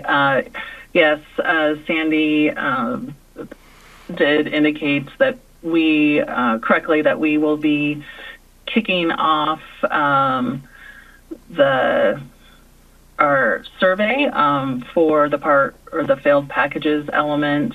And it is complex. We're working through what information that we're trying to gain and glean from the survey and for future evaluation. And so once we have more details on what the structure of that looks like, we'll be able to share that. Thank you, Sarah, for those comments. Do you have additional comments? Go for it. I do appreciate the trying to follow the guidance of the Century Agenda, now jumping to the broader stuff. Although I must say, like we amended it before, the idea that the making ourselves a destination for business and travel or tourism, and all of that recommendations are just about expanding the airport. There's nothing about the seaport, and so I'm not, this isn't your fault, but in the context of looking at all the things about business and tourism, there are different things that we do as an organization to address those things. Among them are the airport. And so I just think that we do ourselves. And the FIFA example is a really good one, that we're trying to look at the sort of onslaught of people, not just through the airport, but coming through the area. It's part of our tourism package. And one of those things also, you spoke to the issue of tribal relations issues that, Puyallup tribe is like the lead liaison for FIFA into the state. And so it's kind of an interesting opportunity for our furthering that effort. And specifically with the tribal internship, I definitely want to follow up on whether we're going to be able to do these exposure tours rather than having to have an intensive internship program, but at least some chances to expose tribal kids what some of the future opportunities are. And I think I had just one other point. Yes, Samantha, you brought up the issue about hearing about trucks in North Bend and stuff. And one of the things I've noted is that the Port of Seattle does not have a direct representative on the Northwest Seaport Alliance's truck collaborative. We do have DEI representation, but it's not in terms of what we're doing, like even on the waterfront real estate that we own. And I'm just wondering, this seems to be another example, while we have this whole collaborative of truck-related interests, that this would be something I'd like to find a way that we can bring to that conversation, and the whole way in which truck parking is part of that conversation. So I just want to put a pin in that, but thank you so much there's a huge palette of work, but thank you very much. Any additional questions or comments? Commissioner Culkin. First, I wanted to say thank you all for great work on keeping us and the communities around King County informed about the great work the board is doing, and also serving as a conduit for hearing community needs and how we can support them. Something that Executive Director Metrick and I have been talking about in the last couple of times we met is the potential for renewing one of the documents that we used pretty extensively, and I don't see Kathy here, but when I first started the port 5 or 6, I do see Claire though, and I think she helped me with this too quite a bit. We had produced an economic impact report. Does this ring a bell? Yes, and jump in if I didn't specifically call it out, but I believe that it is budgeted as, and I forget whose budget it's in, whether it was in Eric Schinfeld's or it was in somebody else's, but I believe that's budgeted to be done this year. Great. Yeah, I think I'd heard that affirmation that that great project that was really helpful in both providing us with an understanding of impacts in places that you might not expect the port would have economic impact, but I recall it having jobs numbers, overall business revenue numbers, things like that, and done graphically in a way that was useful for us in presentations to chambers and city councils and other things. So I'm glad to hear that that's, we're going to re-up that. I think that's a very powerful tool. Dave McFadden Shaw. Great. Okay. Thank you so much. So I'm looking forward to the refreshed version of that. Thank you. Any additional questions or comments? Well, thank you all for the presentation again and for answering those questions today. I will move us along in the agenda. Moving us along, that concludes our business meeting agenda for the day. Are there any closing comments at this time or motions relating to committee referrals from commissioners? Hearing none, Executive Director Metrick, are there any closing comments from you today? No, thank you, commissioners, for your time today. And I think, I don't know if we kept up with Commissioner Cho on his time, but it was a very efficient meeting, and I thank you for that. It's not a competition. Thank Don't you, compare. Executive Director Metrick. You did an I excellent take that job. compliment. Hearing no further comments and having no further business, if there are no objections, we are adjourned at 2:04. Nicely done.